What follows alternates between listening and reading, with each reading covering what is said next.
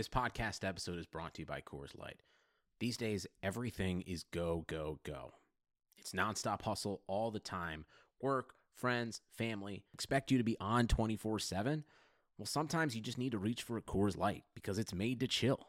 Coors Light is cold lagered, cold filtered, and cold packaged. It's as crisp and refreshing as the Colorado Rockies. It is literally made to chill. Coors Light is the one I choose when I need to unwind. So when you want to hit reset, reach for the beer that's made to chill.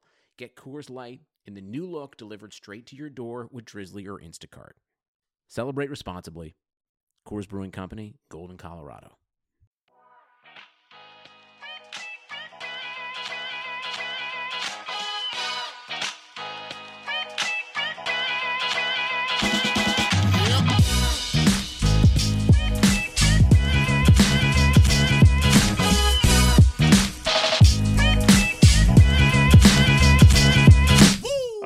Welcome to the Establish the Pass podcast presented by Clutch Points. We are at episode 3. I am your host, Blake Lovell. With me is my co-host, Dylan Reagan. And Dylan, today we are all about the fantasy football, all the breakout stars, the sleepers, all the ADPs. We're going to tell everyone exactly what they need to do in fantasy, and our hope is that you do the complete opposite if you want to win. Isn't that right? Well, we'll see. I mean, hopefully for our sake, no, but I guess there's only one way to find out and let the games begin.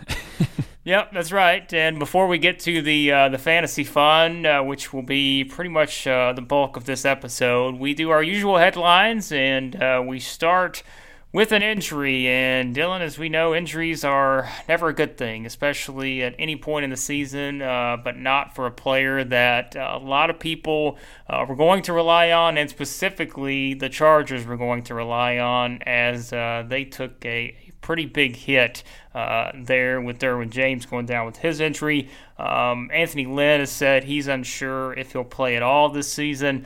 A stress fracture, that's not something you want to hear either. He's going to have surgery. 3 to 4 months is kind of the recovery time. Not what the Chargers wanted to start their season, especially when you consider that they're dealing with Melvin Gordon's holdout and that as well. Yeah, I mean, we had a headline that we wrote for one of our articles about this, and I said that Chargers and injuries go together like Valentine's Day and heartbreak. It's just kind of it's a tough thing where it seems like year after year. There was a few years back where they had, it seemed like 3 or 4 or 5 centers that they cycled through with all the injuries there, and then across the board last year obviously Hunter Henry missing the entire season, Joey Bosa out till pretty late, and now they lose Derwin James, who in just 1 year became the heart and soul of their defense. Was a lot of people know, a first-team All-Pro as a rookie.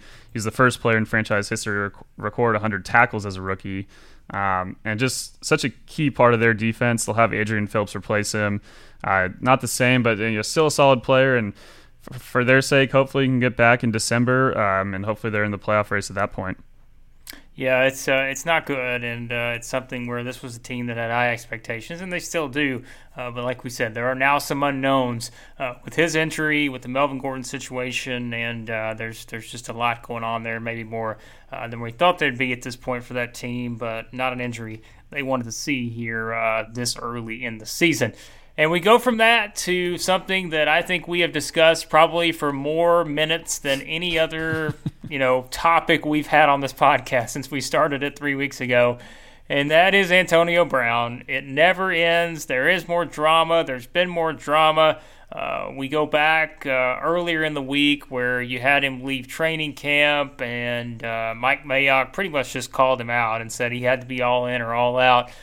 We didn't know what was going to happen. More helmet problems, more issues. I don't know. I'm going to talk about Antonio Brown later, Dylan. I'm going to leave my comments for then for one of the specific things we're going to talk about. But this thing just keeps going and going and going. Yeah, I'm not sure. By the time the season starts, we'll have him appear in every headline section here.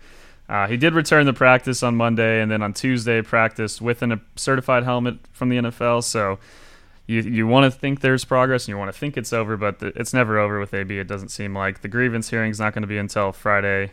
So in terms of the toll it could take on some of the younger guys, I'm not incredibly worried myself. It seems like John Gruden, just based on what you see in Hard Knocks, has handled it well, not really making too much of it, acting kind of setting the tone for the rest of the team to just let AB kind of handle his own business away from the team.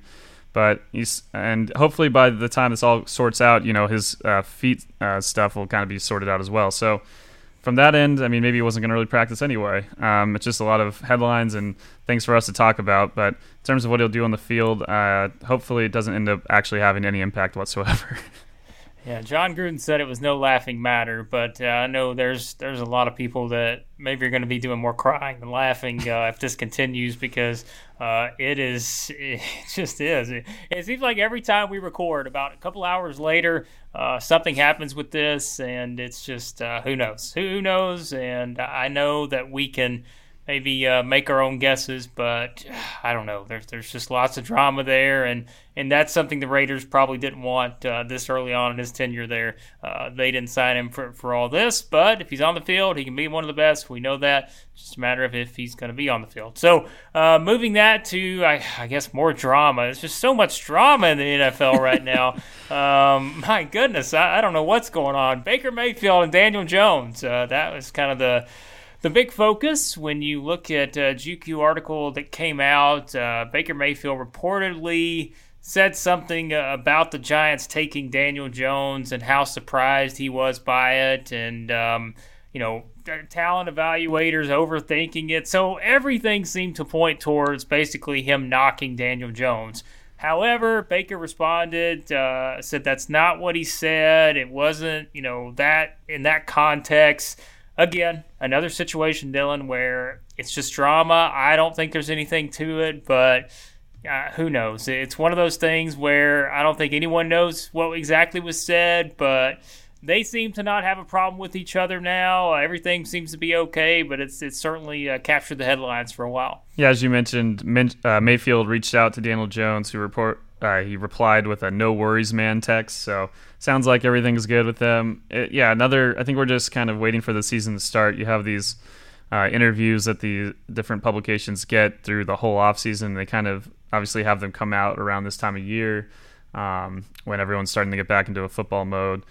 Nothing really here again. It doesn't really impact anything on the field. When you first saw it, personally, with Mayfield's kind of brash comments, I'm usually fine with how he approaches things. I like him being authentic. But this did feel completely unnecessary. So when he came back and said, well, this is his words kind of got twisted, it made a little bit of sense, because there's no reason for a guy to just call out a peer for no reason. It's not like, they've had some battles against each other and some sort of trash talk kind of leading up to this. So, at this point, hopefully it'll just kind of die out. But it gave us at least one day of headlines for the two of them. Drama. Speaking of drama, there's plenty of drama in Dallas, because we've talked about all the things going on there with their stars and money, and money causes drama sometimes, and the Cowboys have apparently decided they want to hand out some money, but it's not to the players that maybe we were expecting first, and that's because Jalen Smith was the first guy to get the extension, gets a long-term extension with the Cowboys, 5 years, $64 million. He's got $35.5 guaranteed. I don't know if he's the first one we thought would be off the board for Jerry Jones and company in terms of all these extensions, with everything we talked about with Dak Prescott, Ezekiel Elliott. But, hey, they lock up a really good player there for the future. Yeah, Jalen Smith's journey, first of all, before I say some of the things about the extension, to go from all the hype of him at Notre Dame to him tearing his ACL and LCL in the Fiesta Bowl that year, to dropping out to the second round and then missing his entire rookie season, and then this. It's definitely great for him, and definitely well-deserved. I think from the Cowboys' perspective, this wasn't something they had to rush. ESPN's Bill Barnwell pointed out that they could have had him, obviously, this next year at $1.3 million, and then with a restricted free agent tag around $4.8 million in 2020. Instead, they'll give him $19 million guaranteed over the next 2 years, to have the option to pay him $50.8 million over the 4 years after that. So, at the end of the day, CBS Sports' Patrick Walker had a great article kind of breaking down the contract and how it shouldn't impact their ability to re-sign and extend Prescott, Elliott, and Cooper. So at that point, that's kind of the biggest thing that matters. And it is nice to see a player that is around this age getting rewarded before he really needs to be. And not every team will do that. Yep. He's now the third most guaranteed money of any linebacker behind Bobby Wagner and C.J. Mosley. So, yeah, it should well deserved and a key part of their offense or defense. So it'll be exciting to see what he can do, and hopefully we'll see the other guys extended soon, so this whole core can kind of stay together moving forward. Yeah, the Cowboys being proactive. There's something that's maybe not something that people kind of relate to them, like because we have been hearing so much about the Dak and Zeke stuff. But they do. They get a really good player locked in for a while there. And to wrap up our headlines on certainly a more serious note, and we wanted to mention it because he was someone. It really just, man, you think about how good this guy was when he came out of college at Texas and came to the NFL, played for the Bears right away. He had to spend some time with the Bengals and the Packers, and that is, of course, Cedric Benson, the former Texas star who passed away in a tragic motorcycle accident, still at such a very young age. We were talking about this, Dylan, before we started recording. I mean, man, if you're someone that didn't see how good Cedric Benson was when he was in college at Texas. I mean, he was a top 5 pick in the draft. He just had all the talent in the world, came in right away in the NFL. There were high expectations for him. But all that really doesn't, kind of go into the fact that this was still a very young guy and such a tragedy there. Yeah, that's the part about it that's so sad. I mean, like you mentioned, from a football-wise, yeah, a lot of fans will have memories of him for all the great things he did in the field, primarily in college, and then still a great career in the NFL. But just so sad anytime anyone this young passes away in such a tragic manner. It's just a rough situation, and just definitely wishing his family the best. Yep, absolutely, and we did want to mention that because, again, he was someone that, like you said, played for several teams, but, man, you hate to hear those things, and it's just not something you want to talk about. But there's no easy segue, but we will go ahead and jump into, like we said earlier, the fantasy portion, which is going to pretty much be the main theme here as we go throughout this episode. All about fantasy football. There are people out getting ready for their drafts. If you've already drafted, we're sorry because we haven't been able to spread our knowledge to you. And hopefully you were still able to make some very educated guesses, which I know you were. But this is all about fantasy football, and so we're going to start off with here just looking at the main positions. These are the ones everybody's going to be talking about. These are the ones everybody's going to be debating. And Dylan, we do kind of, start off with the top quarterbacks, the running backs, the wide receivers, the tight ends. Let's start with the quarterbacks. It seems like there's a pretty obvious number one with Patrick Mahomes. Beyond that, maybe there's room for debate on some of these guys, but, you probably can't go wrong with these top 5 guys either. Yeah, so we put for the top 5 on our just so instead of doing a full rankings, we just want to run through some of our top guys at each position, like Blake was mentioning. So after Mahomes, we have Deshaun Watson, then Aaron Rodgers, Matt Ryan, and then the last one we put in was Baker Mayfield. There's obviously tons of options around this whole around that kind of area of the draft. You're gonna see a drop off. Personally, I'm not someone who rushes to get a QB knowing that, the top 12, 13 guys a lot of the time after the first 2 or 3 end up putting up great numbers. So you can't really go wrong with Cam Newton with things he's able to do running the ball. Carson Wentz, if he stays healthy, very well could end up being a top 2 guy right with Mahomes. Tom Brady is listed at number 10 on ESPN right now. So yeah, there's a lot of options. Threw Baker in there. We'll talk about him in a bit. But yeah, not really a lot of places you can go wrong at quarterback, and that's why they're a little bit not undervalued, but underappreciated sometimes in fantasy. Yeah, there's a lot of ways you can go, like you said, and you know what you're getting with most of these guys, and we'll talk more about kind of what the upgrades are for some of these quarterbacks, the key positions, as we get throughout. Then the running backs, I still think there's a clear number 1 there in Saquon Barkley. Some people may make the argument about Christian McCaffrey with the way he can run and catch passes, of course. We were laughing too.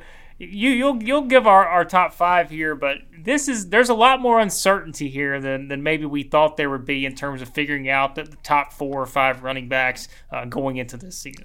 Yeah, the Ezekiel Elliott holdout obviously plays a role. Melvin Gordon's as well. So in those terms, it's a little more difficult to pinpoint a top 5. I know a lot of people have David Johnson in the top 5. I'll talk a bit more about that. I have him just outside of mine. I I'll go over my concerns there. But yeah, after Barkley, McCaffrey, I list Alvin Kamara, who I have a soft spot for him. Both the last 2 years had him on my teams. I was able to pull off a pretty good trade for him in 2017. So yeah, I think with him, some people think maybe he's going to have more touches with Mark Ingram gone. I don't know if he'll necessarily change. I think Sean Payton's going to be smart about his usage, but that shouldn't undervalue him. I still have Zeke in my top 5. I think they'll figure this out some point early in the year. And then I have Le'Veon Bell listed up here as well. Obviously a little more uncertainty with the Jets offensive line compared to Pittsburgh, but I think with their offense, we talked about this briefly in one of the last 2 episodes, he's still going to get so many looks, and just the sheer one thing in fantasy you can't always predict is how guys are going to perform, but you can a lot of times predict how much usage guys are going to get. And I think that's one thing with Le'Veon. You're going to know each week he's going to get 20 to 25 touches, and I think that's part of his value. And I think with a whole year off, it actually might benefit him letting his body heal up after having so many touches year after year in Pittsburgh. Yeah, same thing with Zeke for me. Once he steps on the field, you know what you're getting from him. And while there's concern there, I will tell you, please don't be the person that just completely ignores Zeke and says, you know what, I'm not going to take him. I'm going to take somebody in the tier 4 or tier 5 running back. You'll regret it. You absolutely will. I took him. I don't remember. Everything runs together. When he had the suspension, everybody just completely ignored him and was like, basically, oh, okay, well, when he comes back, he's going to be terrible. Absolutely not. Like, you have to take the guy. He's just a star, and he will be back. Again, we talk about the Cowboys. Let me tell you, when Jerry Jones starts seeing a record slide early in that season, he's going to be a little bit more pressed to get Zeke back on the field. They don't like losing there with the Cowboys, in case you didn't know. So my guess is they're going to find a way to make that work. Wide receivers, Dylan. Our top 5 we have on the board here: Julio Jones, Odell Beckham Jr., DeAndre Hopkins, Devontae Adams, and Michael Thomas. But I know you've mentioned, maybe throwing in Juju Smith-Schuster or Tyreek Hill there in that latter part of the group. Yeah, I'm super high on Juju. I think he can kind of put up Antonio Brown-esque numbers with Pittsburgh. I'm not really worried, as I've mentioned on a previous episode, about how he'll adjust to not having as many single coverages with AB being doubled on the opposite side. And then I also mentioned Tyreek Hill. I mean, there's a great chance he'll end up being the number 1 receiver by the end of the season. Obviously, there's a lot of off-the-field things that kind of contribute to how people feel about him. But just pure fantasy-wise, he is a guy that he's for as small as he looks, he's pretty durable, and just obviously one of the top deep options. If you have Mahomes and Tyreek Hill on your team last year, you probably finish at least in the playoffs, if not winning your whole league. Great player to have, and definitely the one that could crack this top 5. I just feel a little more comfortable with the 5 that we mentioned. I mean, really can't go wrong with a lot of these guys that you just mentioned. Devontae Adams, a lot of people are super high on him, going, I think, on ESPN as their number 2 or 3 receiver. So it'll be interesting to see how he performs this year. Michael Thomas, I don't think his high usage rate is going to go down at all. I think he's still going to have 110, 120 receptions again. So, yeah, exciting group, but a lot of great options here at the top. Here's a question for you, because I don't know if we've always thought this, but here's what I think. Would you say that the top 5 or 6 wide receivers, you trust that group more than you do these top 5 or 6 running backs? That's a really tough one. Because I think, I look at this, because there are unknowns. You mentioned David Johnson. He's someone, too, that, like I said, we'll talk about later on. But, I mean, I don't know. Like, I think there are concerns there. The Zeke thing, while I, said what I said, sure, if he's not playing the first couple weeks of the season, you're scrambling around, you don't know what to do. Le'Veon, he's going to get the usage, but how good is the Jets offense going to be? We don't know that. Whereas you look at these top wide receivers, I mean, Julio's going to be a monster. Odell's going to be a monster. DeAndre Hopkins is going to be a monster. Devontae Adams is going to be a monster. Michael Thomas is still going to be a monster. Mm-hmm. I mean, I don't know. Like, again, and this is maybe a discussion beyond just the fantasy aspect of it, but if we're talking about trust, I can make the case that the top part of this wide receiver group versus the top part of this running back group, I may trust these guys. And we haven't always been able to say that with wide receivers.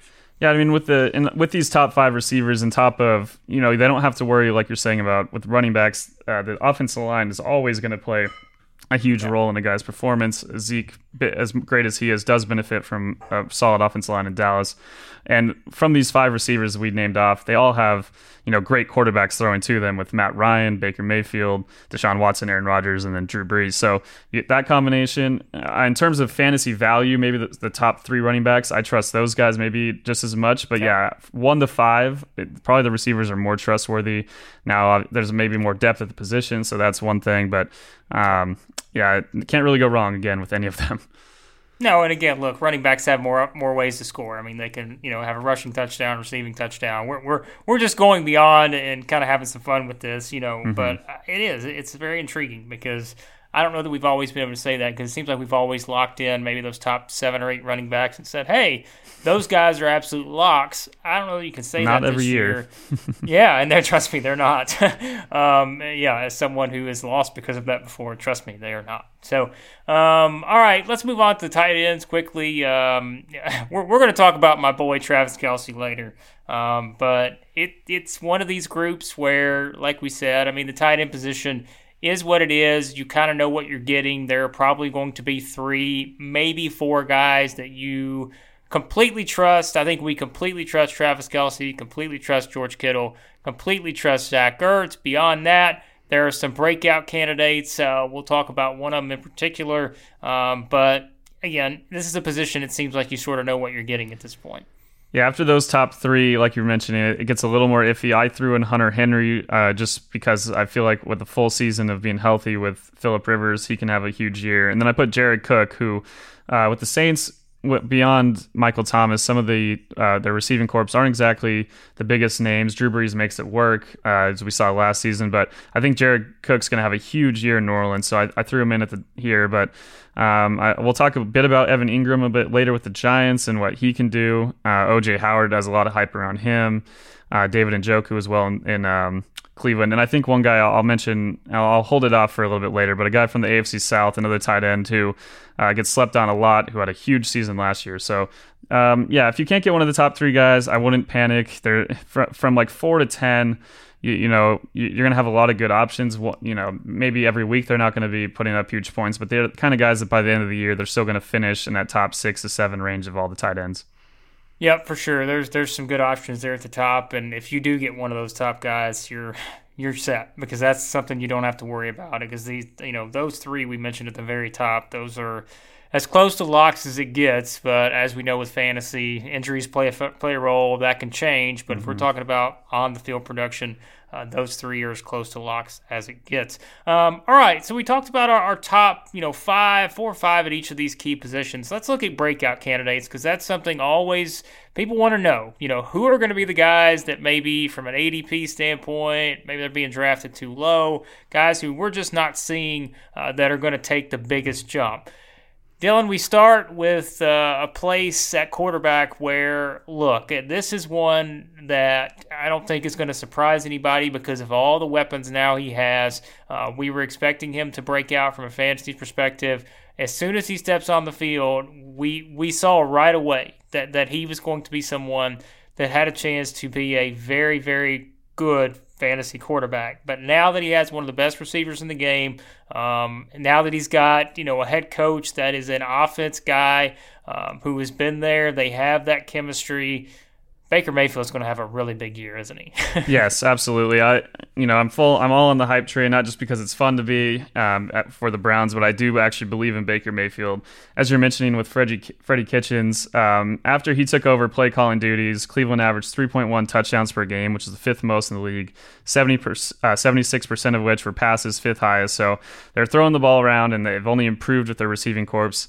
I see Mayfield seeing things better in the field in this year. I mean, he still loves to take chances and will throw some picks, but I think by the end of the year, he's still probably going to surpass 4,000 yards. I could see 30 to 35 touchdowns. I think he's going to end up right at the top of these fantasy quarterbacks and be here for a long, long time. Yeah, looking at a pair of running backs, and, these are 2 guys that I'm very intrigued by, I'll tell you, because well, to start off with Dalvin Cook, because he's someone who we always have concerns when a guy comes back from the type of injury that he had. And keeping him on the field is going to be very important. If you decide to draft this guy high, you're going to want him on the field, of course. But when he's on the field, he came back and really played well, and you'll kind of look at his stats a bit, but I think he's someone who could be just as good, and everything's going to depend on Kirk Cousins, maybe kind of having that bounce back year that most expect him to there with the Vikings, especially with the offensive coordinator change. But another guy, Aaron Jones. I am as high on Aaron Jones as probably as it gets. I just never thought, and Packers fans, this was the one thing you heard all the time.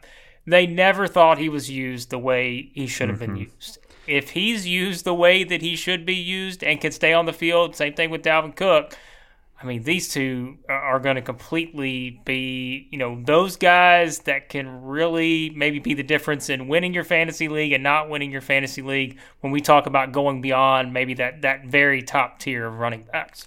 Yeah, both guys are great values, a little bit different where they're going. I think Cook is the number 11 running back coming off the board, and Jones at 20. So a little bit different disparity in their value. I think with Cook, some fantasy fans, it was after most of the championships had ended for fantasy, kind of might have a sour note with the way the Vikings played in Week 17 against the Bears. But Dalvin Cook still in those last 3 weeks under Kevin Stefanski, when he took over as the offensive coordinator calling plays, he scored 16.7 points in PPR per game. So you already saw his role kind of increasing with the new system. I think with Kirk Cousins getting more used to that, and with the things that Thielen and Diggs, will talk about them a bit more in a bit, what they're able to do in terms of opening it up for Dalvin, I think he's going to have a better year. I think their offensive line should improve at least a bit. I don't think it'll quite be hopefully for their sake, the problem it was last season.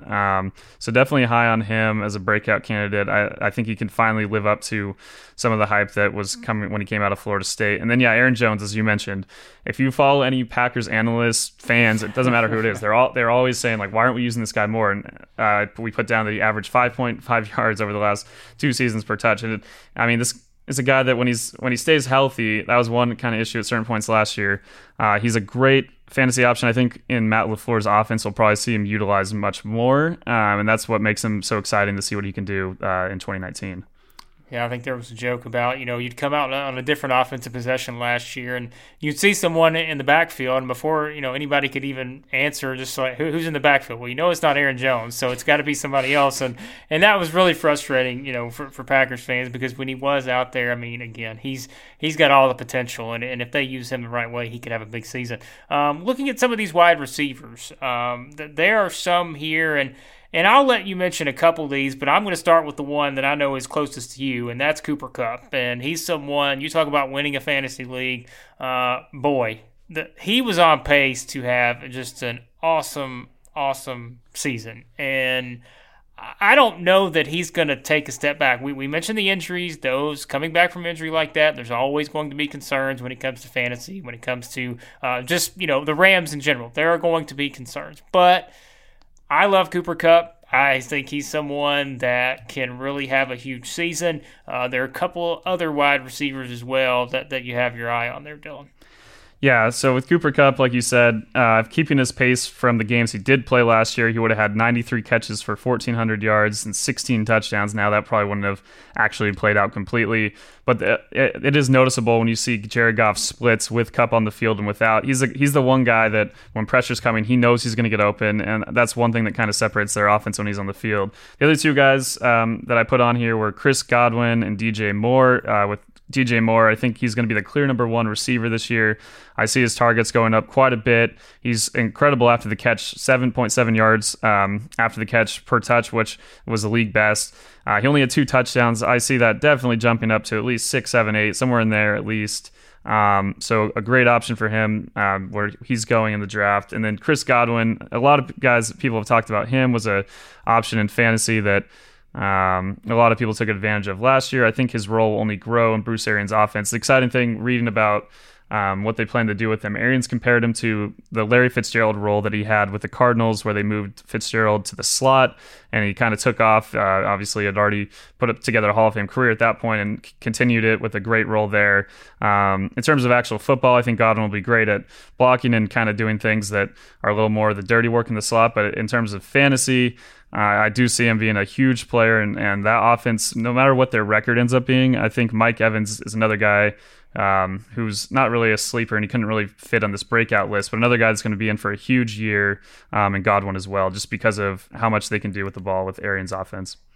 And just to add another note on Cooper Kupp, I was reading this actually in The Athletic. Jay Glazer, his mailbag he does over there, he was answering a question about, guys, people were wondering how in the world is Cooper Kupp back so soon after the injury he had. And as Glazer was mentioning, he's wrote about him before, but just talking about how his test scores, his coming out of breaks, his agility, his quickness, all those tests, the timing that they do when you have a player that returns like that, they're better than what he had before he tore his ACL. So it's like, I mean, my goodness, is he going to be part of the Marvel universe at some point? I don't know. Like, he's superhuman, and that's something where, boy, I'm really excited about Cooper Kupp. So please draft him. All right, moving on to let's see. We've got a couple other guys here, and I know these are two guys that you've talked about before, Dylan, when it comes to maybe the breakout potential of these two guys in particular. That's Mark Andrews with the Ravens and David Montgomery, who we've talked about a lot already with the Bears. Yeah, Mark Andrews, we're talking about all these tight ends. I think you should be able to get this guy possibly as your number 2 tight end. He's the 18th one off the board right now per ESPN, 160 ADP. When you read anything about the training camp notes from for the Ravens, his chemistry with Lamar Jackson's been growing a ton. Even towards the end of the year with Lamar Jackson, became one of his go-to guys. Obviously, they're going to not have John Brown anymore, as well as Michael Crabtree. They do have Marquise Brown coming in. I think Willie Snead's role, we'll talk about him a bit, will increase. But I think Mark Andrews is a great value at that end. High upside, definitely is the number 2 tight end off the board for you. He only played 35% of snaps a year ago. That's going to jump tremendously. They have, Hayden Hurst as well, but they run with 2 tight ends quite a bit. So great value there. And then, David Montgomery, no one's sleeping on this guy. I just put him on the breakout list because I'm full on the hype train. I can't stop watching his college highlights at Iowa State. What he's done in some of these games in the preseason has been compared by a few analysts to Kareem Hunt and Le'Veon Bell, so no pressure there. Going ahead of Tariq Cohen on draft boards, but only by a bit. I think he's going to partially take over Cohen's role too on passing downs, as we'll talk about in a bit as well on one of these other sections. So definitely on board for both these guys, and both of them you can get later in the draft. Yep, those are the value picks we always talk about that can get you from point A to point B and trying to win a championship. Those are the guys that other people maybe forget about, don't pay enough attention to. They can be the difference in winning your league and not winning your league. But you mentioned sleepers, and we just mentioned breakout candidates. Those guys weren't necessarily sleepers, but these guys probably are classified as sleepers in terms of maybe the ones who aren't going where they should. Maybe they're being a bit undervalued based on what their role is going to be with their specific team. And so let's run through some of these guys, 5 guys in particular. We start with Devonta Freeman. I mean, it's someone where I think, as you know, Dylan, he's just, when he's out there, he's really good. But it's like when he's not out there, people sort of forget just how good he can be. Yeah, I think that's the one thing here. It's crazy. His dominance, if you look at his fantasy stats from 2015 through the time he was on the field in 2017, were great. In 2015, he was the highest scoring running back in the entire fantasy-wise in all the NFL. I think the high volume of rushes he's going to get the goal line will stay that way, especially considering how much Atlanta has struggled punching it in the end zone over the last season or two. He's a top 10 fantasy scorer at the position when healthy. And he's not a guy that is a sleeper in terms of no one knows who he is, but I think people are sleeping on his value if he's healthy. That's the one thing, obviously, to hold on to here, though. Well, we go from him to someone that I had to make sure was on this list. And we talked about him a little bit earlier when we mentioned our top 5 players at certain positions. I think this guy is going to be a top 5 player at his position, and that's Hunter Henry, who before he had the torn ACL, and man, that's kind of the theme here. We're talking about how great guys are going to be after torn ACLs. We didn't used to do that. There used to be a lot more concern, and there is still going to be concern, as with any of these types of injuries, but great chemistry with Phillip Rivers. He's the guy for them now at that position. I think Hunter Henry is going to have a magnificent season. He's someone we said beyond those top 3 seemingly surefire tight ends with Kelsey, Kittle, and Ertz.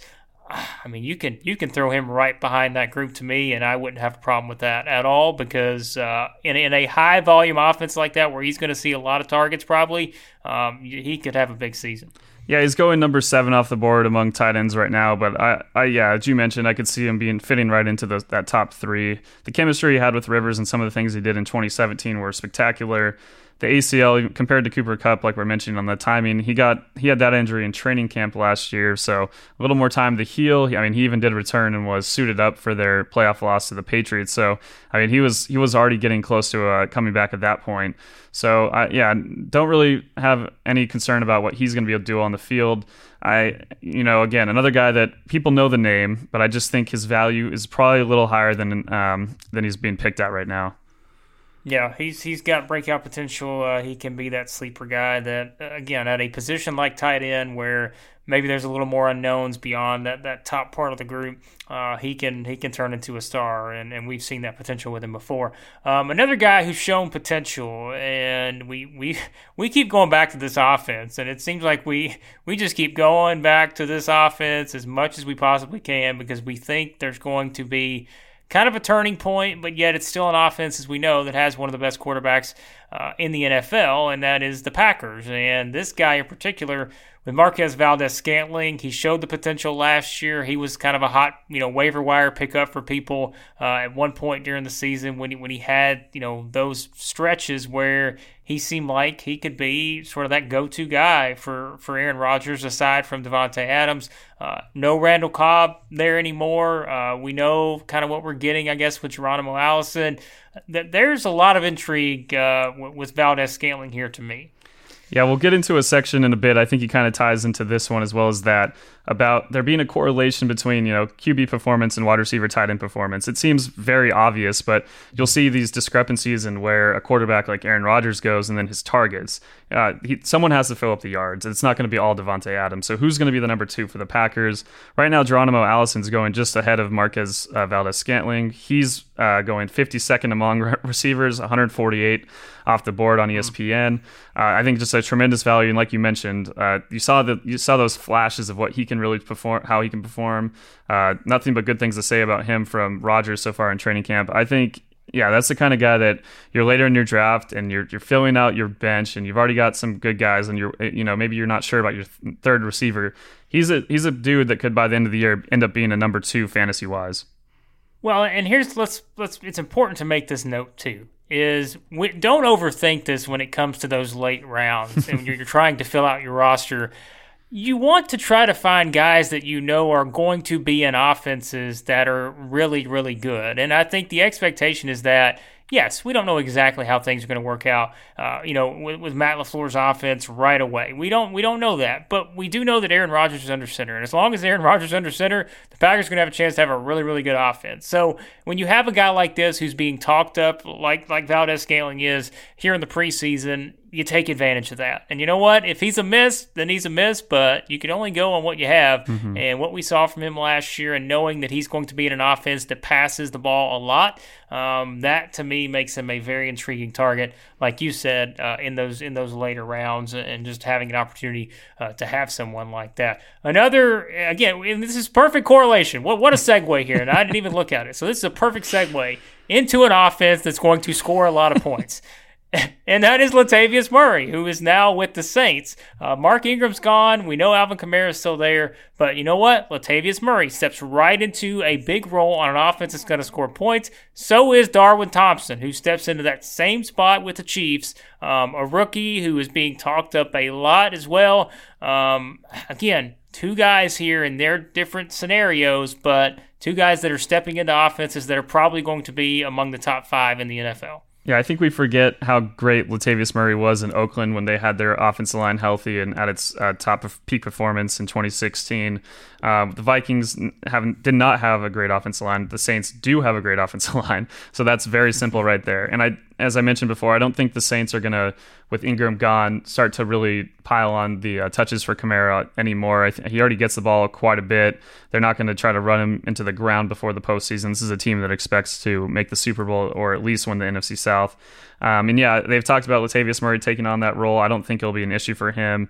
And yeah, where he's going right now, 39th among running backs, 125th overall. I think another solid value. I think by the end of the year, he's going to definitely exceed some of the projections on ESPN, maybe not by a ton, but again, as Blake has mentioned, in fantasy, everyone's going to have great players, but it comes down to a lot of the time getting these guys at certain picks and with pickups that their value, you're just getting value picks. You're getting guys higher value than what they're really valued by everyone else, and that can be the difference. And I think Latavius Murray fits in there. Yeah, Darwin Thompson. I mean, in terms of high upside, if Damian Williams, God forbid, got hurt, I mean, he goes from right now he's 168th off the board on ESPN, 56th running back. This is a guy that easily could become the number one running back in Kansas City. I still think, regardless of what Williams does, he's going to have a big role with his speed and kind of a change of pace back. We talked about Carlos Hyde. We'll talk about that a bit more later. He potentially not even making the roster now. So Darwin Thompson has really impressed their coaching staff and front office. And I think another guy that, like you said, don't overthink it. Look at the great offenses and players that have a chance to have a role in them, especially with these picks later in the draft. And the Chiefs throw to their running backs a ton. They put them in great positions to succeed. And with his speed, I don't think it'll be an issue for him to have a solid fantasy year by the end of it.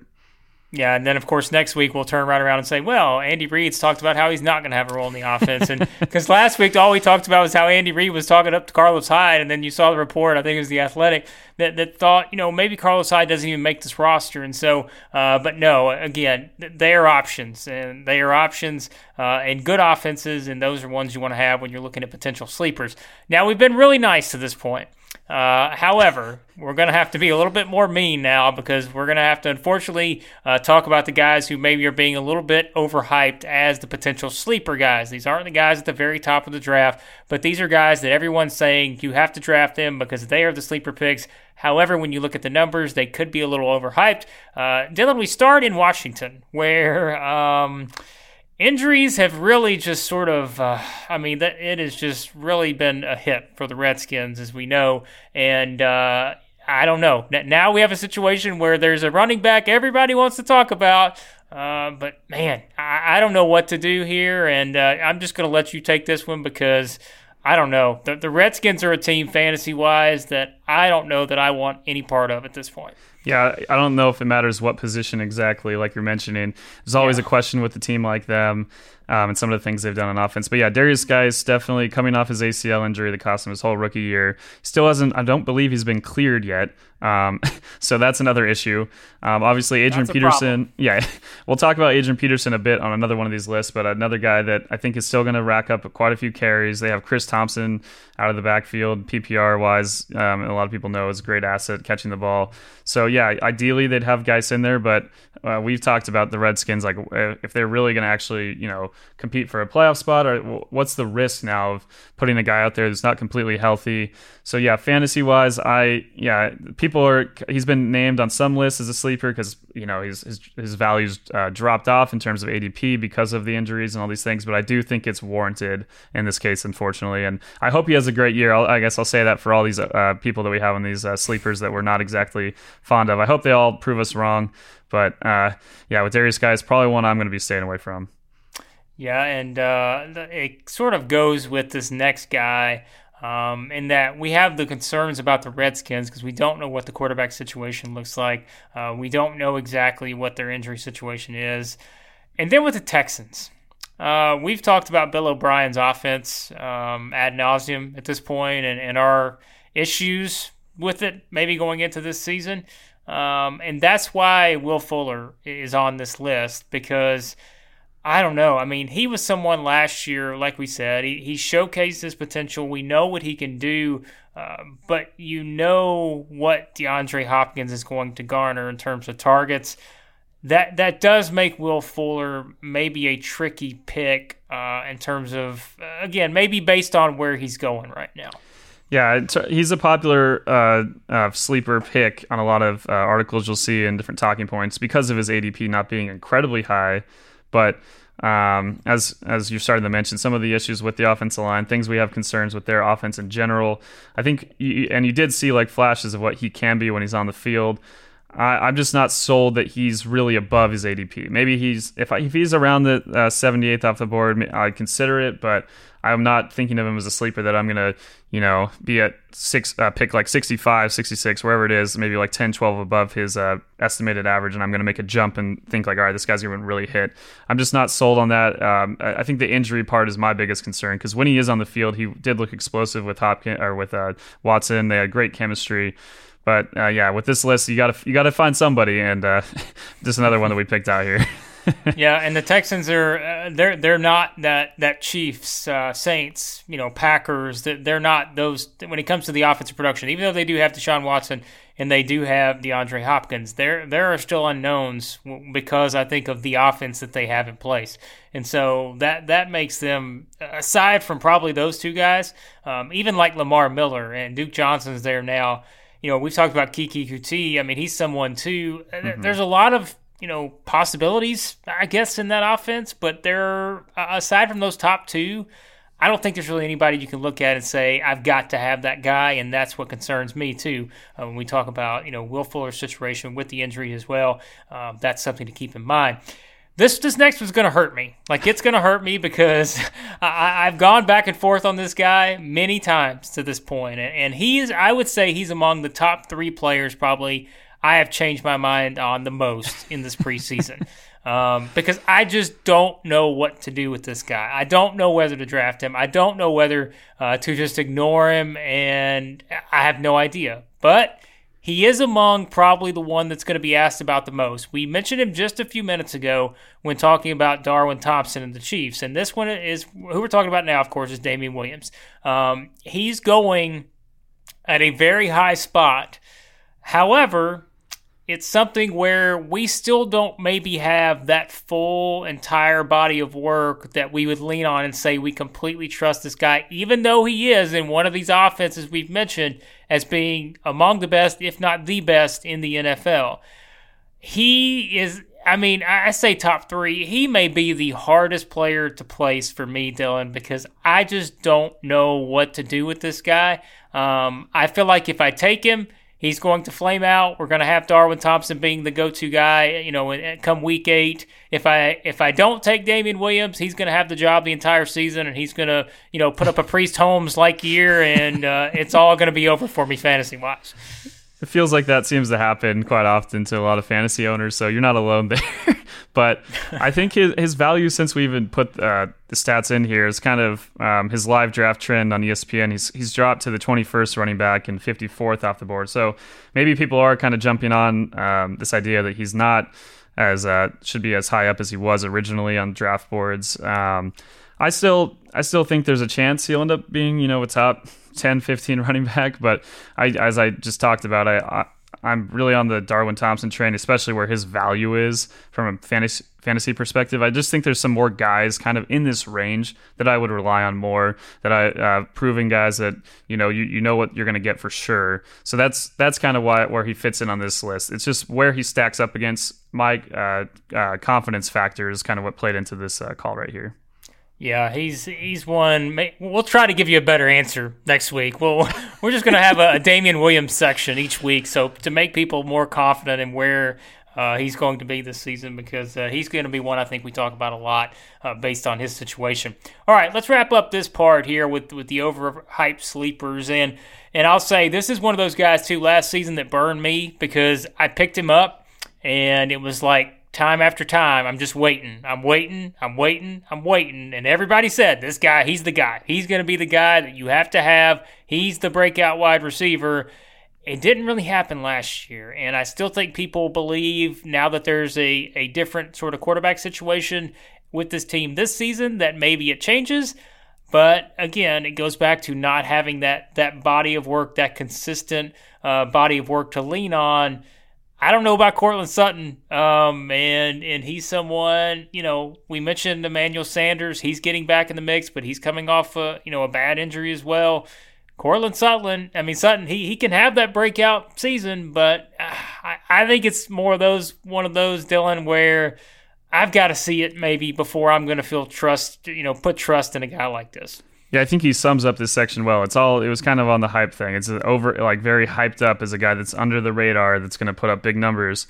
If you listen to our AFC episode, you know that I am not confident in what Joe Flacco is going to do this year. So that already kind of puts him down a peg for me. But when I look at where he matches up against Emmanuel Sanders, even Noah Fant as a tight end option, and then really Deshaun Hamilton, who's going much, much later in the draft, I just think there's a lot of value in those guys compared to where Sutton's going. I think he's just too far up draft boards. People are really just buying into the idea of seeing something believing something before they see it. As you mentioned, I would also feel comfortable seeing him perform well before I'd buy in. I think there's a chance Deshaun Hamilton, who's going so much later, I'm trying to pull it up here. Yeah, he's going 169th on ESPN, 67th receiver off draft boards. I think there's a chance he's going to end up with more receiving yards by the end of the year than Sutton. So I just don't have the confidence factor here at all for where he's going picked right now. Yeah, confidence is important when you get to those types of picks, in your draft, when it's beyond those surefire locks. And I don't know, there are some confidence issues here with him, and he's one I would probably stay away from, at least at this point, because we don't really know how that offense is going to look, even with the new quarterback situation. All right, we transition that to what really could be one of those that maybe isn't talked about enough, Dylan. I'm going to let you explain this concept here, but these are the players, when we talk about quarterbacks, wide receivers, tight ends, who play with guys who are very high when we're looking at ADP, where they're drafted. However, they're sort of undervalued as individuals, and I'll let you explain it more, but these could be sort of those guys that you look at and say, maybe I need to think a little bit more about taking this guy and where exactly that I'm going to take this guy. Yeah, I touched on the concept briefly with Marquez Valdez-Scantling. The idea that there's these undervalued guys just based on the correlation of where they're getting picked relative to their receivers or tight ends, if it's a quarterback or vice versa. You're going to, if you have a top performing quarterback, just by sheer chance, you're going to also have a top performing receiving corps, at least at the top. We've seen this a number of times. Jared Goff's one guy in the past where you'd see Robert Woods and Cooks end up higher, and then Jared Goff wasn't going until later on the board. He ends up as the seventh highest fantasy scoring quarterback in 2018. Even last year with Roethlisberger, you have Antonio Brown and Juju Smith-Schuster going 5th and 8th. Big Ben ends up as the third highest scoring quarterback last year in fantasy football. So it's a phenomenon that the Ringers, Jackson, Safon, in this great article touched on. I thought it was a really great point that he made about that really helped me with when I'm going to go through these drafts, looking at guys in a different way in terms of, all right, what does one guy's value mean relative to the people he's throwing to and vice versa. Going on to the list, I'll start with Kirk Cousins. He's the 20th quarterback off the board, which, maybe from relative to where you think he is talent-wise could fit into, if he's the 20th best QB, somewhere maybe even a little higher than that in all of football. But obviously, if Stephon Diggs and Adam Thielen continue to put up the fantasy numbers that they have, and I don't see any reason they won't again. It's a guy that is pretty undervalued for his spot. You might be able to get him as your number 2 quarterback. I think he's a great option to have as your backup and even start quite a bit. I think he could end up much, much higher than being where his ADP is as the 20th QB off the board, given his targets. Well, here's what I'll say, too, and you just brought up a really good point. Don't remember that fantasy football is a math game. Like, it is about points, and it's about having the most points. So just because everyone hates Kirk Cousins doesn't mean that you don't draft him, because like you said, he does have guys that he can throw to. He has a running back that can have a breakout season in Dalvin Cook. So he's naturally going to be correlated with the points those guys get in a lot of cases.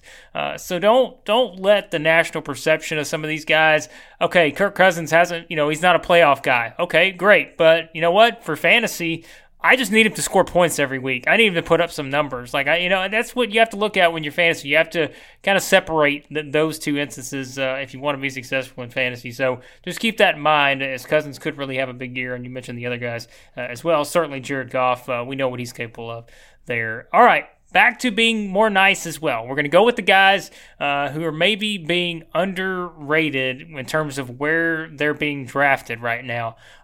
These are the guys, again, that can win you your league because they're not being taken where they should be. They're taken a lot lower than what their value could potentially be. And I think it's only natural, Dylan, that we start with Chris Carson because we've talked about him before here on the podcast as well. The Seahawks they're going to run the ball. We know that. And we keep yelling about the Seahawks need to throw the damn ball more. We did that last week. Throw the ball more. That's all we say. But you know what? If Chris Carson can get involved in that, if they, Brian Schottenheimer, he promises they're going to get their running backs more involved in the passing game. If that happens, Chris Carson is a lock to have a huge season because we know he's going to get the touches on the ground. Yeah, like you mentioned, as much as we want them to throw, they still run more than any other team. I don't see any reason that he's going to end up as the 19th highest running back where his current ADP is. I think he's going to be much higher. He's just a great value for what he is. Maybe it's partially because people think Rashad Penny's going to kind of have a bigger role, but another case of I'm not going to believe it until I see it. Chris Carson continues to perform well, continues to outperform Rashad Penny, whether it be running the ball or catching passes. And that only increases his PPR value if Schottenheimer's keeping his word by actually throwing the ball to running backs more often. So ADP wise, a great value. Definitely think if he drops even a little bit below his ADP in your draft, then you're really getting a good guy at that spot.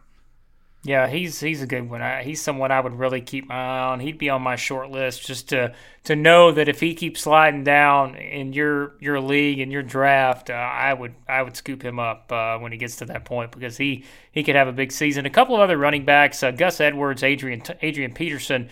Those two guys potentially, we saw what Gus Edwards could do last year. He sort of, became that breakout player. We mentioned with the Ravens last year, became a big part of their offense.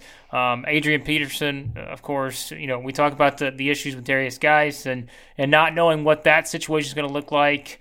Adrian Peterson feels like he's been playing forever, but he could have another strong workload this season. Yeah, last year I touched on it with Adrian Peterson. He had the 5th most carries for the 8th most yards in all of football last year, which is nuts, going over 1,000 yards again. And he's going 51st among running backs. Another value that I think is going to be great. And then Gus Edwards. As much as the Ravens, we talk about them having to adjust their offense a bit to some of the things teams did it to them at the end of the season, kind of figuring out their rushing game, they're still going to run the ball a ton. And, if they really do want to limit how many times Lamar Jackson gets hit, that means they're going to be handing it off. And I think Gus Edwards, when I tried to look up his ADP this morning, he wasn't even listed on ESPN's guy. I had to go to another site and find out that he's the 67th running back off the board. If you're getting Gus Edwards to just fill out your roster, I mean, he's a guy that could end up being a regular rotation person for you. I was shocked to see that. I don't know, maybe people are not trusting their offense and what they're able to do, but they still have a great offensive line. They're still going to run the ball a ton, and I think Gus Edwards is going to still be probably the number one guy. I mean, we'll see what Mark Ingram does, but I don't think his addition to the team is going to completely make Edwards' role go away, especially to the point where his ADP is right now. Yeah, we've got a couple wide receivers on the list too, and Dylan, one of these guys is in a different situation. He's finally maybe in a more, a better situation in terms of being able to play off of certain guys, be in a better role in the offense, knowing what's around him. And then you've got another guy who's going to make his return to the league, but he's going to be playing with, potentially the best quarterback to ever play the game. So these two guys could be intriguing as well. Yeah, so Jamison Crowder, the first one with the Jets. There's a lot of reports about his chemistry growing with Sam Darnold. I think Sam Darnold's a guy that another good option as the number 2 QB in fantasy. I think he's going to have a much better year. But yeah, right now the value play has to be Jamison Crowder for the Jets if you're finding a receiver. Robbie Anderson's much higher, whereas Crowder's going as the 49th receiver off the board with a 141 ADP. I think PPR-wise, he's going to have quite a few targets, quite a few receptions in the slot. And I think he's going to kind of be that safety net guy on some of the things the Jets want to do in Adam Gase's offense. Adam Gase loves to throw these shorter passes. I think Crowder's perfect in that, fitting that role. So, this is one guy that maybe doesn't fit what we talked about in terms of finding an offense that you're very confident in, like the Chiefs, Saints, but someone who's undervalued. And then the second guy, Josh Gordon. I heard on the Ringer podcast this morning that he's going undrafted in 10-team leagues completely, and then as a last pick in 12-team leagues. I think when he's on the field, it's a guy that if you pick him, you can drop him later if he doesn't, if he has another issue, gets suspended, whatever it is. But I think he's someone that very easily can put up huge numbers with Tom Brady. For a team that, as much as the receiving corps initially looked like they might need to fill out, they're starting to look quite beastly again. And I think he has a role there. Maybe he's not going to be their number one option all the time, but for someone who you could get with your last pick, I don't think there's any shame in doing that. I think Josh Gordon, someone that you could stash, and if you do see him on the wire at a certain point, another person you could pick up for sure.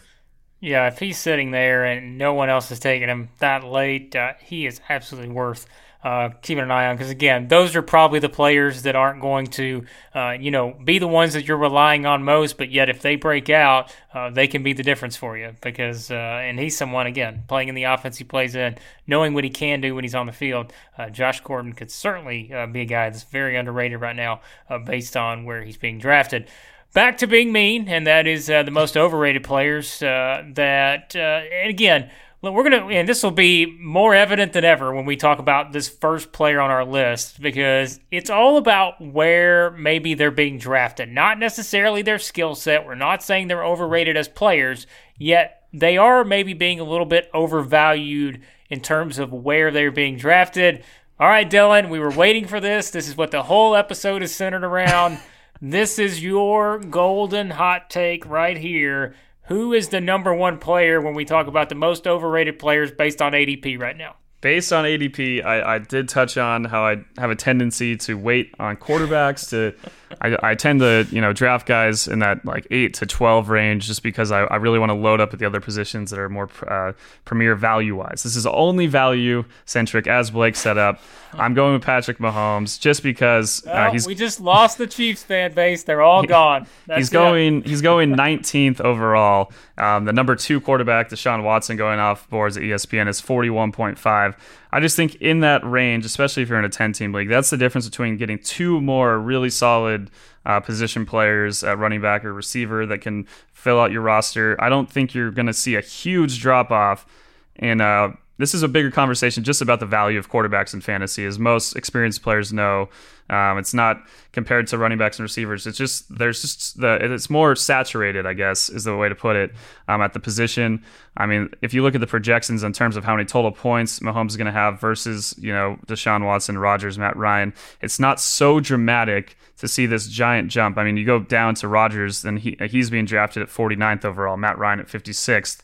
And then you get to some of the other quarterbacks in that range that I usually go in the 8 to 12 range. Those guys are going from 80 to 110, and that includes Russell Wilson, who I think is someone who, with if they threw the ball more, he's probably a top 5 guy. He has the talent for it, and with the way he runs the ball, it's based on value. I would love to have Mahomes on my team. If he dropped to 25, 30, even just a few picks after his ADP, I'd be tempted. Absolutely. I just think based on where he is compared to some of these other quarterbacks, it's just his value, or where he's getting picked, is over what I think his ADP really should be. And we've got another player from that division in this group. We mentioned him a little earlier, and that's Emmanuel Sanders. Again, I think that is knowing that he's very talented, yet knowing that he is coming off of an injury that is certainly something when you talk about wide receivers. An Achilles injury can be a little concerning, but yet I think this is all about Dylan, when we talk about where he's being drafted right now. Yeah, Emmanuel Sanders, he did look promising with some of the plays he had in their preseason game against the 49ers on Monday night. He's a great guy to have in your team. I don't trust with the injuries, and I think his value, again, is just a little too high. This goes back into my whole opinion about Joe Flacco and my just lack of faith in Denver's offense overall. I'd love to have a healthy Emmanuel Sanders on my roster with a better quarterback, but where he's going right now in the top 40 among receivers, I just would rather go for some guys on teams where I have better confidence in, like Dante Pettis in San Francisco, Curtis Samuel with the Panthers. All these guys are going behind him, even Deshaun Jackson in Philadelphia. I hope he has a great year again with all these guys that we're mentioning on these kind of negative parts of our fantasy preview. But definitely going to, if Emmanuel Sanders is sitting there around that time, I'll let someone else in my league take him. Yeah, we transition from that because that could be something too where it's all about volume with fantasy. It's about having touches and targets. You can't score if you don't have the ball, and so that's where we look at this next group, and we have two different sort of situations here. Looking at the players who maybe are going to gain the most targets and touches going into this season, and the players who are going to lose the most targets and touches going into this season. Dylan, we've got 3 on each list here. When you run through maybe the players that are going to gain the most, which 3 players are you looking at in terms of guys who are certainly going to at least get that up from the volume standpoint? They're going to have a chance to maybe get more opportunities, and that can make them a lot more valuable in fantasy. Yeah, the 3 I put down were Tyler Lockett from the Seahawks, Chris Godwin, we talked about him a bit with the Bucks, and then Evan Ingram with the Giants. Yeah, with Tyler Lockett, I really hope they throw the ball more. I think with Doug Baldwin retiring, though, him only having 71 targets despite being 16th in all PPR, he didn't have a ton of receptions. He was a guy that was obviously getting a lot more yards per reception. I think his value is still higher in standard than PPR and half PPR, but I think he's going to get more looks, and I'm really excited for what he can do running out of the slot. I think his number of targets is going to maybe not jump to twice as many, but I think it's going to jump by quite a bit. Chris Godwin, I think with Deshaun Jackson and then especially Adam Humphries leaving the slot and Godwin kind of sliding in there, I think in Bruce Arians' offense, he's going to see the ball a lot more. I think he's a very exciting guy, as we already mentioned. And then Evan Ingram, the Giants receiving corps are decimated at the moment with injuries with Sterling Shepard out, and then you got Golden Tate with his suspension. Obviously, Odell's gone. I think Ingram, there's a reason that, even though I didn't list him on my top 5 tight ends, there's a reason he's the number 4 tight end on ESPN ADP-wise. I do think his number of looks is going to jump dramatically. He's had 3 touchdowns last year. I think he'll be a huge red zone target, and I wouldn't be mad if I end up getting him right in that same range. Yeah, and then the guys who are going to lose the most targets, maybe touches going into this season. And these are 3 guys we talked about a lot last year, and Todd Gurley, Jarvis Landry, Tariq Cohen. We've mentioned our concerns with all 3 of those guys, I think, thus far in the first couple episodes of this podcast. Different situations for all 3, and I think with Gurley and Cohen, the injury situation with Gurley is something that we know he's not going to get the workload he got several years ago. With Cohen, we've mentioned David Montgomery, possibly, his role now in the offense, having expanded role, could certainly take down Cohen's touches. And then Jarvis Landry, knowing that OBJ's there now, who knows exactly what his workload is going to look like. He'll still be a valuable part of that Browns offense, but we don't know exactly, maybe in terms of his targets, what that's going to look like. Yeah, looking at some mock drafts, there might even be an overreaction to how many touches Gurley's going to lose. We put him here because the Rams have made it clear they're going to manage his workload throughout the year. I just don't think he's going to possibly come close to that 20 to 25 touches per game look that he's had the last 2 years in Sean McVay's offense, and even before that with Jeff Fisher. But there's some drafts right now. His ADP is still at 9.5, but there's some drafts where he's dropped to the 3rd round. If you can get him in the 3rd round, go for it. But I still think with his touches dropping, he makes this list. Yeah, Jarvis Landry with the Browns. This is mostly because his target share at 27% of all snaps over the last 4 years, going back to his time in Miami, it's just so high. There's almost no way it doesn't go down with Odell coming in, obviously Nick Chubb's ascension, and then some great receiving options. Rashard Higgins has looked great in training or in preseason games, and Njoku, we all another kind of buzz name on fantasy wise that everyone wants him to break out at some point. Anyway, Jarvis Landry will definitely see, I think, less looks just by default. And then Tariq Cohen, he was already splitting looks with Jordan Howard before, but it sounds like David Montgomery is going to surpass the Jordan Howard role and kind of be their number 1 guy, with Tariq Cohen kind of sliding back a bit. So maybe he'll see the ball on some of these situational downs, but I don't think it's going to be quite at the same clip as 2018. Yeah, I don't either. He's someone to certainly we have our concerns with. And speaking of concerns, we're going to wrap up the fantasy section here with what I thought is going to be something that people can have some fun with. And we always look back each fantasy season. There's someone we look back and say, why on earth did I draft that guy? What was I ever thinking?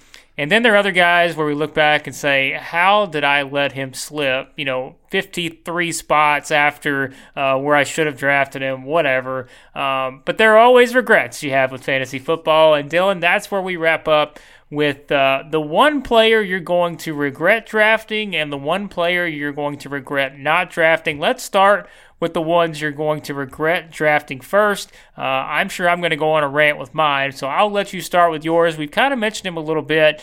He's been that guy who's gone from, fantasy darling to someone who maybe has been a little disappointing for people the past couple seasons, yet he's still being projected as a top 10 pick at this point.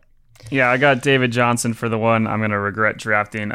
He's kind of a guy that at a certain point it is hard for you to pass on him given the projections and what he is capable of. Their offensive line just concerns me so much. Sure, he's going to see the ball more in Kingsbury's offense, and he's hopefully, if everything works out, going to set up looks for him that really allow him to succeed. And I just don't have the same confidence. I would just rather go for a receiver that's in that same kind of ballpark, or even some of the running backs that are a bit lower, like I'll mention him on that I regret not drafting in a second. So, yeah, David Johnson for me. If I do take him and he ends up not having the best fantasy year, I'm going to tell myself, you saw this coming.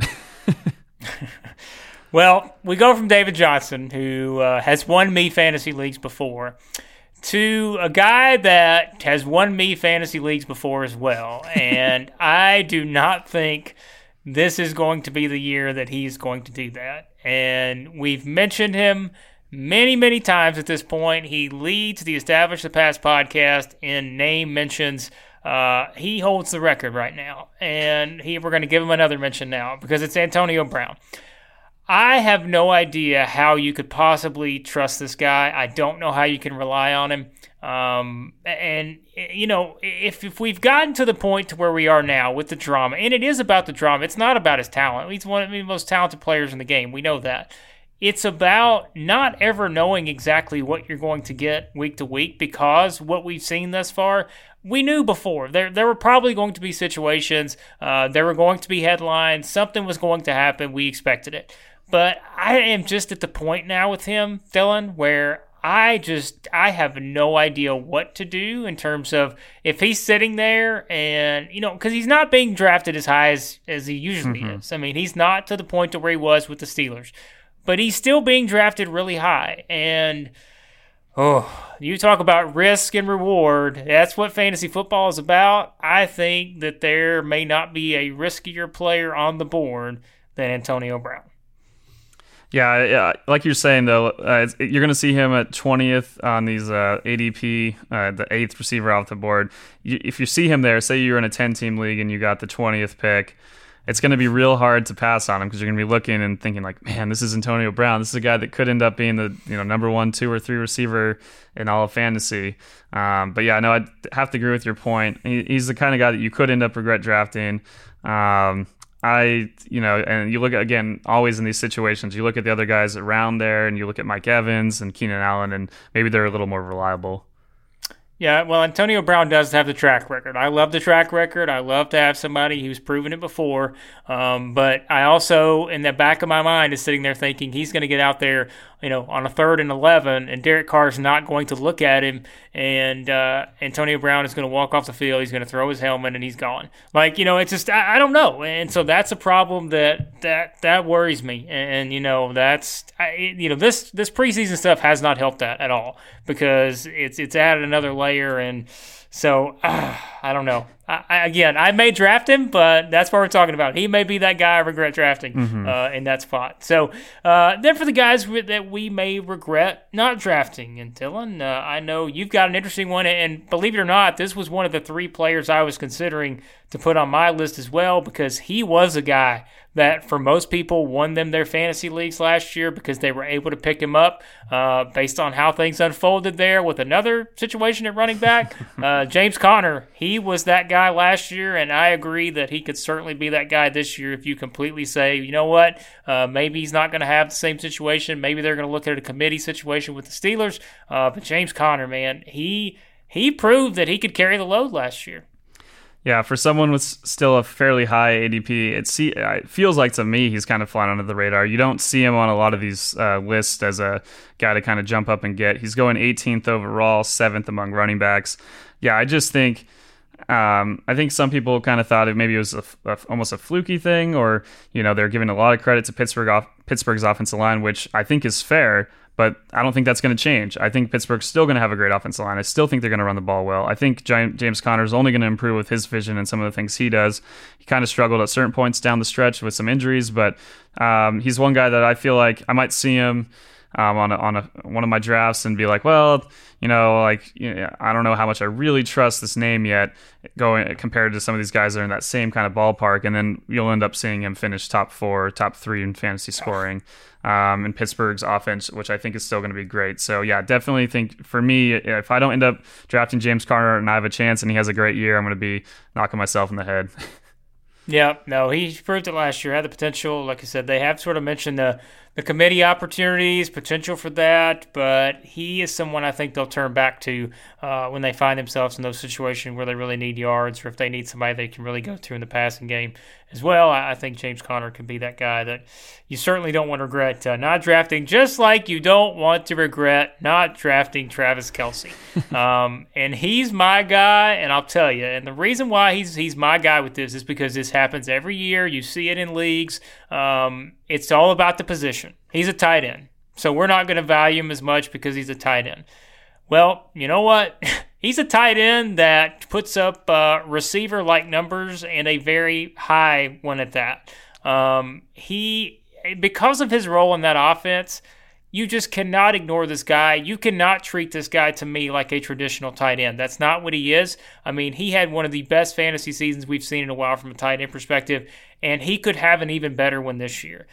So, I mean, you have to put him up there. When you're looking at this, you can't just say, well, I'm going to make sure that I look at all of these running backs and all these wide receivers before I even consider Travis Kelce. I'm not saying take him with the number 1 pick. Please don't quote me on that. That's not what I'm saying. We have the audio to prove that that's not what I'm saying. However, do not just skip over this guy, because he is a stud and he could have another monster season.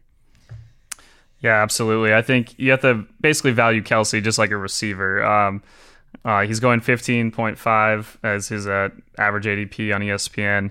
A guy that if you've had him on your fantasy teams, it feels tight end is sometimes overlooked, but it does feel nice to know you don't have to worry about that position each week. A lot of other teams in your league are going to be looking at 2 matchups and kind of deciding each time which one has a better look, and then how that goes. Whereas with Kelce, you can just slot him in there each week and know you're going to have a great performance. And as we've talked about, there's maybe like 2-3 guys at tight end that really you feel like are going to put up solid numbers throughout a year. You can more easily find, maybe a receiver that's being overlooked or a running back and kind of plug and have guys sit on your bench that eventually have bigger roles. It's not going to happen as easily at tight end. I think you made a good pick with Kelce here. If you might regret him if you don't get him. We'll see in our Clutch Points fantasy draft what happens. Here's what's funny. I was going to bring this up. It was a smaller league last year. It was like one of those family leagues. You have to play in a family league, right? Mm-hmm. So it was a family league, and all 4 of these guys we just touched on, I had all 4 of them on my team. I had Antonio Brown, Travis Kelce, David Johnson, James Conner. That's why I won the league. I was going to say. So there you go. No, the James Conner one, that was the one that sealed it. Because picking him up, it was one of those deals where, hey, there are good parts when you work for Clutch Points, because you get those immediate alerts right away and you know what the situation is. So, hey, go find the Clutch Points mobile app and you will get those notifications and know that if a running back is out, you know exactly who to pick up, because that's what happened with the Le'Veon Bell situation last year. And pick up James Conner, that gets you a lot of good stuff. So, all right, Dylan, that wraps up our fantasy fun here. I think we gave people plenty of stuff to chew on. If you're going into your draft with some unknowns, go through all these things we just talked about, write down down every single one of these players. That gives you a better idea of where you're at and maybe where they're going to be at in your draft, so you know what to expect. All right, we quickly wrap up here with another fun little part here. We mentioned, our biggest questions for the AFC, NFC teams here on the past couple episodes, but now we look at the Achilles heel potentially for all the Super Bowl contenders out there. And Dylan, I know you've limited it to 6 teams per conference. So seems outrageous. 6 already seems like too many, but it's so hard for me to cut down. I'm so excited about so many teams. Oh my gosh! If we should have went through all 32 teams. We should have had the Bengals fans out there thinking, "Oh my gosh, these guys included us in the Super Bowl contenders and all of these other ones." But I'm sorry, Bengals. I'm not knocking you, but that was just the first team that came to my mind because you do play in a really tough division. And so go back to our last episode, and I'll tell you exactly why I have my concerns about you. But let's start off here. And like I said, Dylan, we'll run through these quickly. We just don't really have these in much of an order. They're just kind of random order. So let's start with the Cowboys. What do you think is going to be the biggest Achilles heel for the Cowboys trying to get to the Super Bowl this season? Yeah, one thing before we go through these, as I'll mention with the Achilles heel, it's kind of hard to pick one before the season starts. A lot of times over the course of the year, you can kind of see one thing that might end up costing teams. We saw it kind of with the Chiefs and their rush defense. We'll get to that in a bit too. When they played the Patriots, it kind of got exposed against the Ravens. So some of these things are based on last year. They'll probably change over the season. With the Cowboys, I put coaching. Just real quick, it goes to their game against the Rams in the playoffs. They had one of the best run defenses in the NFL, but they were tipping their if they were going to stunt or not, which means hitting a different gap than the one you're lined up over. They were tipping it based on their alignment. The Rams were able to read it. Yeah, if you watch that game, they had huge holes all day. They ran for 273 yards. You had Anderson looking like he was, Bo Jackson out there. So it was kind of crazy. But they have with their defense. Hopefully, will adjust. They got Kellen Moore, hopefully breathing some creative life into their play calling. So we'll see what happens. But that was one problem. I just think there's some teams that are a little more cutting edge than Dallas on the coaching front right now. And then the Colts, they're a team that's been talked about, as a potential AFC South. They're the favorite in that division.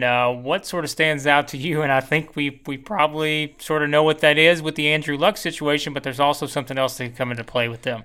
Yeah, if Andrew Luck's literal Achilles heel or something along those lines gets injured, that's going to be the issue. But I put beating the best of the best. We saw the Colts last year. They started, I think, 1-5 or 1-6 or some along those lines, and they got hot and were winning a ton of games. But that first stretch of wins before they had one more loss late in the season was against teams with losing records that ended up out of the playoff race. They only ended up beating 2 teams in the regular season that made the playoffs. The dominant win over the Cowboys does stand out, but overall they really struggled with top competition. I think we saw that in the regular season loss where they got smacked by the Patriots, and then the playoffs where the Chiefs just overwhelmed them. The Colts are good. I think they're, I said before, I think they're a Super Bowl contender, but I want to see them beat the best of the best. We'll make our Super Bowl picks here on before the season starts, and you'll know exactly what we feel about the Colts. But we transfer that to 2 teams in the NFC North that everybody has their eye on. That is, of course, the Packers and the Bears. Dylan, what are the 2 things that could keep those 2 teams from reaching the Super Bowl this season? For the Packers, I struggled to pick one, so I put their backup quarterback situation as well as their just overall competition in the division. I think Deshaun Kaiser struggled so far in the preseason.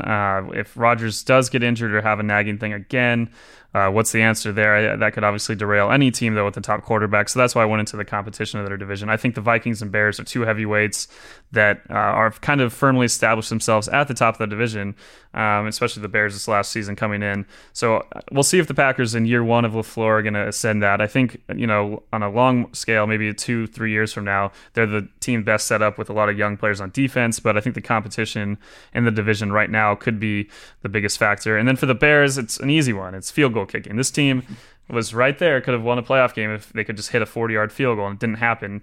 Now they have Cody Parkey gone, leaving a dead cap of $5 million from a kicker. I mean, that's not something you see every day. And then their offense is only going to get a little better this year. I think it's going to kind of be like what we saw with McVay, where maybe the quarterback situation isn't the top of the top, but the system itself is built to succeed against different defenses. Their defense is incredible, but I think a lot of times you saw it in the Rams-Saints NFC title game. Field goal kicking can be the difference. If you have a guy that can knock down a 55-yarder when you need it to make the Super Bowl, it's a huge difference in a guy that can't make a 40-yarder to win a playoff game. Yeah, and another team we have on our list, and I think we've actually already covered this probably in the headline section, and that's the Chargers, who are certainly a team that has Super Bowl aspirations, but their injury situation, we mentioned it with Derwin James, and you made the correlation between them and injuries, and it's something that's hit them over the years, and they have the talent, it's just the injuries, and again, we discussed that earlier, that's really the main theme here with the Chargers, and so I think we're both in agreement on that yep. Their injury situation is going to be what determines whether they could or could not get to the Super Bowl. Of course, we have to go to the defending champions, and that is the New England Patriots. This is finally the year, isn't it, Dylan? This is finally the year that someone or something is going to get in the way of the Patriots getting a Super Bowl title, even though that's happened a couple times over the years, but still, we all know everyone's going to look at them and feel like they're the favorites. Yeah, I don't think the Patriots really have an Achilles heel because of Belichick's ability to change what they do week to week against different teams, how he's built the roster. I think they've kind of figured out the modern NFL with these kind of second contract guys with rookies in certain places, letting them walk if they need to, getting third-round picks in return and reamping their whole team. They've done such a good job of not having an Achilles heel. But if there's going to be one day, if Tom Brady finally has father time catch up, that's the only thing they can't really prevent with all these cap manipulation and all the things they do with their play calling and as a team development-wise. I don't see it happening, but if there is one Achilles heel, it's Father Time finally hitting Tom. Well, it could, and it's something where I know there's a lot of other fan bases around the NFL hoping that happens. They've been waiting on that, and they hope that's going to be the case. All right, let's lump these three teams together because these are all teams that I think people expect to have really good offenses, and that's the Saints, the Chiefs, and the Rams. Mm-hmm. However, a couple of those teams, Dylan, could have some defensive concerns, and one of them, they can have a really good offense, but they need their offensive line to step up. Yeah, the offensive line is my concern with the Rams. I think everything they do, it's so crucial that they have one of the top offensive lines, not just for the running game, but for Goff. He's immensely better when he has time to survey the defense than when he's under pressure. He gets cut back, but it still doesn't completely make up for that. Now they have two offensive linemen coming in that are they're either second-year or third-year guys, and Joseph Noteboom and Brian Allen playing left guard and center. If they can be successful, I'm just concerned of the depth. Say Andrew Whitworth, great, absolutely one of the best pickups the Rams have had in these last 2 years. But if he goes down, what happens at left tackle? If Havenstein goes down at right tackle, what do they do there? They just don't have the depth, so I'm concerned with those. But yeah, going to the other two teams in this list that we're kind of moving together. The Saints, I'm worried about their secondary. It did improve with Eli Apple, but it still finished 29th in pass defense last season. I think you saw in their playoff loss to the Rams, that was a big factor. And then obviously the Chiefs' run defense touched on that. They've finished last against the run the last couple seasons. Doesn't matter if they're running up the score and winning by a lot of points and teams have to pass to get back into it. But just you saw the Ravens kind of jump on that in their narrow Chiefs win in the regular season with almost 200 rushing yards, and the Patriots perfected it in the AFC title game. They ran 48 times.